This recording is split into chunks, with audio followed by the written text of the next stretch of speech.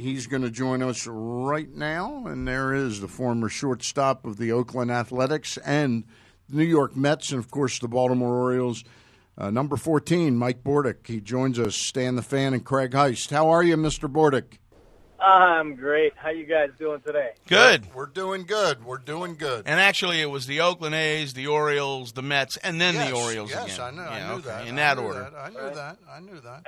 And then the Blue Jays at the end. That's right. God, You're right. I did not remember that one. Yeah. I did not remember that one. All right. Mike, how has your off season gone so far the past 4+ weeks? It's been going very well. Yeah, really well. I've been able to catch up with my family a little bit. I know you guys know with baseball season, you got to kind of reintroduce yourself because it's such a grind through the course of the long year. So being able to catch up on some of my kids' sports, got to watch my freshman at Friends win the JV soccer championship. Congratulations on that. Yeah. Yeah, so that was a lot of fun, and even the Friends varsity team's in the championship tomorrow. So, a lot of good stuff going on. Hey, we had you on back in midsummer, and at that time, I totally understood I was putting you on the spot, and I asked you, I said, if Buck Showalter is not back with the Baltimore Orioles, would you have some interest? And you, at the time, you really poo-pooed it, and it was unfair to put you in that spot of projecting Buck not being back. That said, here we go again, Mike. But here we go. Now I can put you in that spot with the proviso that nobody is in position yet that could hire you. But it was interesting as soon as it did go down that Buck wasn't going to return. You did. I know you were asked by a lot of media members that have become friends of yours and that cover the team if you would be interested in that position now. And you unequivocally said you would be. Yeah, absolutely. I think there's something to be said with familiarity, obviously, with the organization. And I know that the Orioles are trying to do, basically this whole rebuild and structure it around new faces and things like that. But there has to be some sort of commonplace and knowledge of the system. I know that Brian Graham is still in place, and he's been around as long as anybody and really has a good feel for every aspect, I think, of the organization. So, him being there obviously keeps the organization heading in the right direction. And I've experienced a lot of good times and, of course, bad times on both sides of the ball with the Orioles. So in that kind of experience, I think that can be beneficial. Mike, we are a couple of weeks into now, 1 week now since the World Series ended, and a lot of things are going to start to take shape here. But from the Orioles organizational standpoint, how long can they wait, knowing that the winter meetings are a little bit less, or actually a little bit more than a month away? How much longer can they wait before they get some structure in place here with, director of baseball operations who hires the GM, who hires the manager? Yeah, unfortunately, I think it's past due. Yeah. I just feel like, wow, this should have been done a while ago. But I think there may have been things that have happened in this process that kind of you get hung up on. I don't know if there was intent in letting both Dan and Buck go initially. I mean, nobody really knows a lot about what's going on. So really, everything that we say is kind of speculation. So for even us to even speculate that it should have been done a while ago, I think everybody agrees in that. And I would even say that ownership agrees in that regard. That they would have been better off done 6 months ago. But it just doesn't work that way sometimes. And obviously, when you bring it to the end, then you got to wait for the championship series to be over, and then you start to get things going. So, hopefully when things do fall in place, they really start going because, it's disappointing that things aren't in place today, but when they start moving, I think everybody's going to start feeling that, all right, let's go. Yep. And just feel that sense of building and growing. And that's the exciting part about the rebuild, just the process. And once it starts getting underway, you can feel the wheels turning, and you just feel better about the team and organization. And obviously that's what everybody's hoping for. Hey, Mike, this is not meant as a criticism to Dan Duquette or Buck Showalter, and I've written a piece on our website a couple of weeks back that in the end I thought what did both of them in, because I think they're both very talented people, is their sort of internal sniping and resistance to what the other was doing. You've been around some winning teams and you've been around some losing teams. If you could compare the old days of Tony La Russa and, say, Sandy Alderson, who was running things in Oakland, I think, when you were there, and maybe Pat Gillick and Davey Johnson, and compare that to Buck and Dan, the importance of not necessarily being 100% in agreement at all times, but at least not being so resistant to what the other guy is proposing. Yeah, well, I think they're all different. Yep. Very different, for sure. I think I was kind of spoiled, and a lot of people were, but you guys probably remember the A's back then were, at the time, I think, considered probably one of the stronger organizations in all of baseball. And no question. They won the World Series, Yep. They lost, and then they won, and then they were back again. So they had strength throughout the organization, and I think the key really was that true continuity between ownership, the general manager, Sandy Alderson, and Tony La Russa. Mm-hmm. And it just seemed like they were all on the same page. And I mean, really the exact page. Now, behind closed doors, I'm sure there was stuff going on. I mean, they made some big moves, those guys. Trading Jose Canseco, are you kidding me?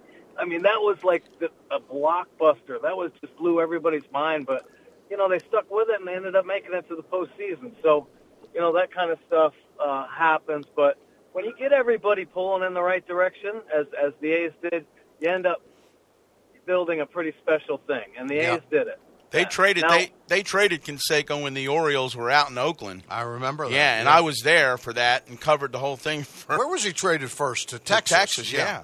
And in fact, it was funny. It's funny. Bottom of the first inning, he's out in the on-deck circle in the Oakland Coliseum. They don't have tunnels from the actual dugouts to the clubhouses. You have to walk back up through a ramp at the back end behind the plate. Mm-hmm. And it was funny. He was in the on-deck circle, and then all of a sudden you saw him leave, start hugging some people, and then walk up out of the stadium. Yeah. Right. We're talking with Mike Bordick. We're talking with Mike Bordick, MASN color analyst and former Major League player for a number of years with both the Oakland A's and Baltimore Orioles, and, of course, the Mets, and briefly for the Toronto Blue Jays. Mike, I couldn't agree more with you about the way you said it. It's really about everybody being on the same page publicly and showing unity at the important times. And I think that's been unfortunately missing out of the Orioles, and I think that's what gives me the most optimism about looking at the future. Is I think the boys really have that in mind and want to put somebody that they can trust in charge and get this thing where all the oars are in the same direction. Yeah, absolutely. And I think Pat Gillick and Davey Johnson, and you mentioned those guys. As far as, they were both competitors, and they were a big reason why I actually came to Baltimore, because it just seemed like they had that same feel that the A's had. And then all of a sudden there was obviously some disruption there, and then the wheels fell off of that wagon. And I wasn't privy to a lot. I just know that on the outside I felt like it had that same feel that the A's had. And then, when you lose that type of feeling and that type of continuity, then you see what happens. The Orioles went into 14 years of darkness, So I think it is special that teams, and especially from an organizational standpoint, at least everybody's on the same page. There might be disagreements, but behind closed doors, you better be together through it all, and especially nowadays, outside of closed doors, socially, if you disrupt the media can wreak havoc with an organization and really pull and play sides, and that's what ended up happening with Buck and Dan. Yeah, no question about it. Hey, Mike, moving on to a different topic. MLB Trade Rumors, the website, every year around this time they do it right after the World Series. They list the 50 most attractive free agents and their prediction as to where they're going to go, how many years, and how many dollars. I just wanted to get your initial opinion. They came out with it yesterday. No surprise, they got Bryce Harper as the number one free agent. They have him going to the Dodgers for 14 years, $420 million. I remind you, he's 26 now, and I kind of chuckled at that notion. So that'll take him to age 40. That'll take him to 40.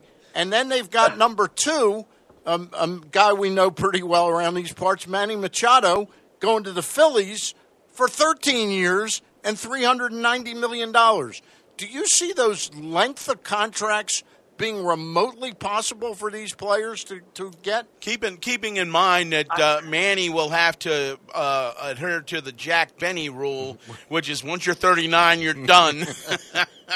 Yeah. You know what? I think that the last two off seasons, right, have really surprised some people. Yep. And I just feel like people are going to be surprised again. Yeah. I just think those type of deals are just not going to be here anymore. And I think both players, in ways, hurt themselves and showing that they probably don't deserve those type of deals. You know what I mean? Yeah, I know exactly what you mean. Yeah, so I would really be surprised. I mean, that would blow my mind if somebody got a 13, 14-year deal, but it seems like I'm surprised quite often when it comes to contracts. I see Machado getting about a 6 or 7 year contract at the tops, and Harper maybe a 7 or 8 year deal. But I don't think baseball, the industry, I don't see any organization making an exception to these two guys for that kind of term. The dollars per year, yes, but the term, I just think it's insane. Yeah, I can't see it. It seems like organizations, the Orioles are fighting that right now with their high payroll players. Yep. It handcuffs an organization. The inability to make moves now. We're obviously talking about Chris Davis, his contract. They would have loved to have dumped that contract, but nobody wants that. And so they've got it, and they have to make the most of it.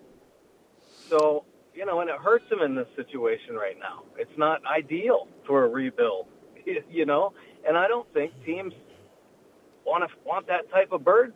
Yeah, you might win a World Series but two, you hope for that, obviously, but ultimately you're going to be stuck for a long time, and I don't know. I don't agree with those years. Bordy, let me ask you this then. With what the year that they're both coming off of, we know that Harper had a real tough first half, hit .215, although his power numbers were still pretty respectable. In the second half of the season, he wins the home run derby at Nats Park during the All-Star game. And then he takes off. He winds up hitting about .350 a good portion of the second half. Winds up at .245. First time in his career he's had 100 RBI.